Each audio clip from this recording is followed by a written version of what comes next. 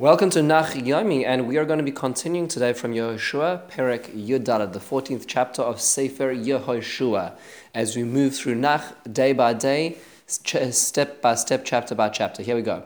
This Perek is now dealing with a very particular issue. The Perek starts off generally describing how, as we're about to enter the section of the book which deals with the chalukah, the division of the land, the way it was done was that it was done via the goral. The goral was this lottery which was used to differentiate who got which section and internally which sections were divided in such a way. Now, we'll get to a little more of these details as we go through the following parakim, but right now it just describes how the tribes on the east bank of the Jordan got their goral and they were divided up.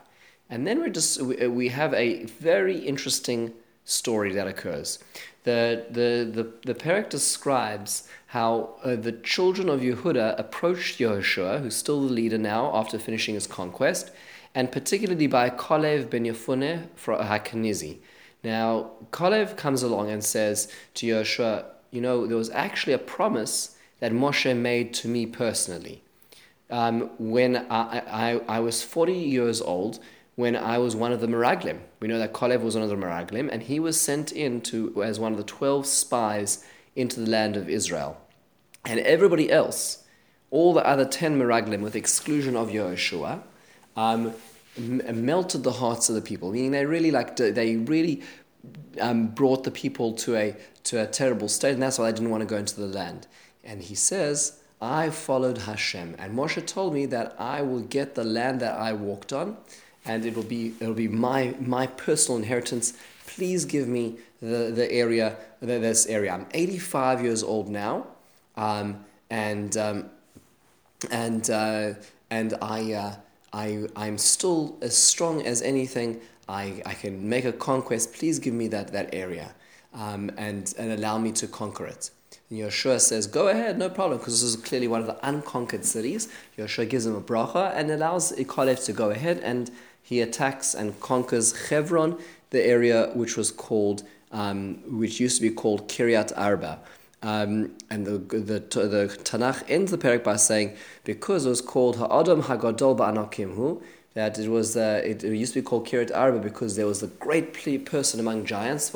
And then after all of this, Haaretz Shakta Mil Milchama, the land was silent from war. Okay, so just a few things to think about when looking at this Perek. The first of the things to notice over here is that we can gain from this particular Perek the actual timeline of events now. Because we know that the Meraglim, Rashi points this out, we know that the Meraglim, the spies, were sent in the beginning of the second year in the desert experience, which means that there are 38 years left of the desert experience, and if Kalev was 40 then and 85 now, as he described himself, he has therefore planted the end of the conquest to be 7 years. 7 and 38 is 45, which is the difference between his ages. So we now know how long the kivush, the conquest, took because of Kalev's very clear timeline of his own life. That's point number one, which is really fascinating. Number two is this land of Hebron that Kalev gets is very special because Hebron is also the place where there is the Ma'aras HaMachpelah, the cave in which there were the 4 couples buried, Adam and Sarah, Avraham and Adam and Chava, Avram and Sarah, Yitzchak and Rivka, and Yaakov and Leah. And it is this area which is so important to Kalev. Why was it so important to him? So when you go back to Parshas Shlach, we know that Kalev actually went there to daven for strength against the plot of the position of the Meraglim. And this is why he was able to get this, and this is why it was promised to him this land. In fact, Rashi comments, quoting a medrash, that when it says at the end of the Perek that the name of Hebron used to be called Kiryas Arba because of the great giant who was there, Rashi points out that it's not referring to the giants, the literal giants who lived in that area. They did too, as the Torah describes Kiryat Arba.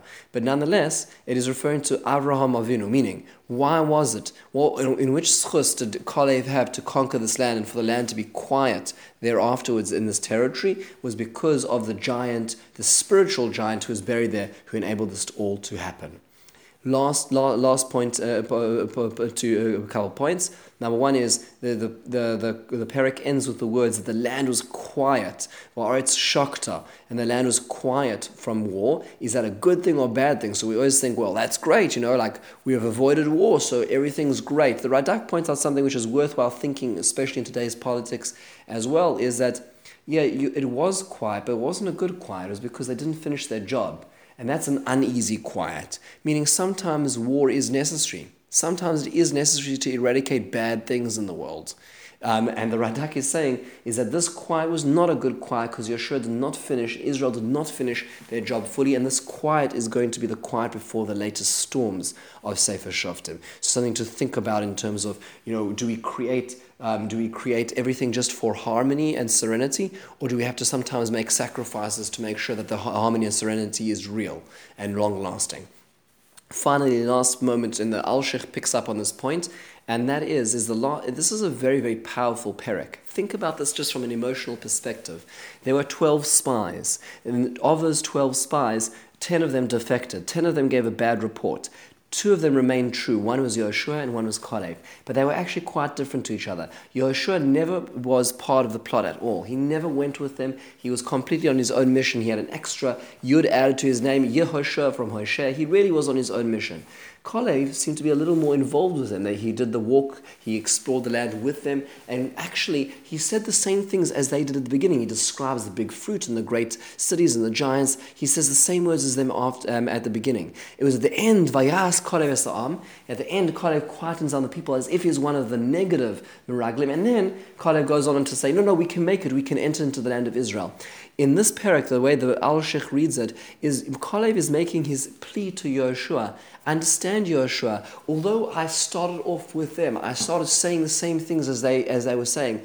In my heart, I was believing something else. In my heart, even though the fruit were big, that was a blessing. Even though the people were big, that was a blessing. Even though they were burying people, that was a blessing. All the things that I was saying, and they were saying negatively, I was saying positively. And when Yehoshua blesses them, this is this final capstone moment of these 2 Meraglim, who really, we sort of lumped together, but really had different ways of going about their mission, and they finally come together, and Yehoshua the leader coming and giving that bracha to Kalev the leader and giving that land back to him. In the meantime, have a wonderful and meaningful day.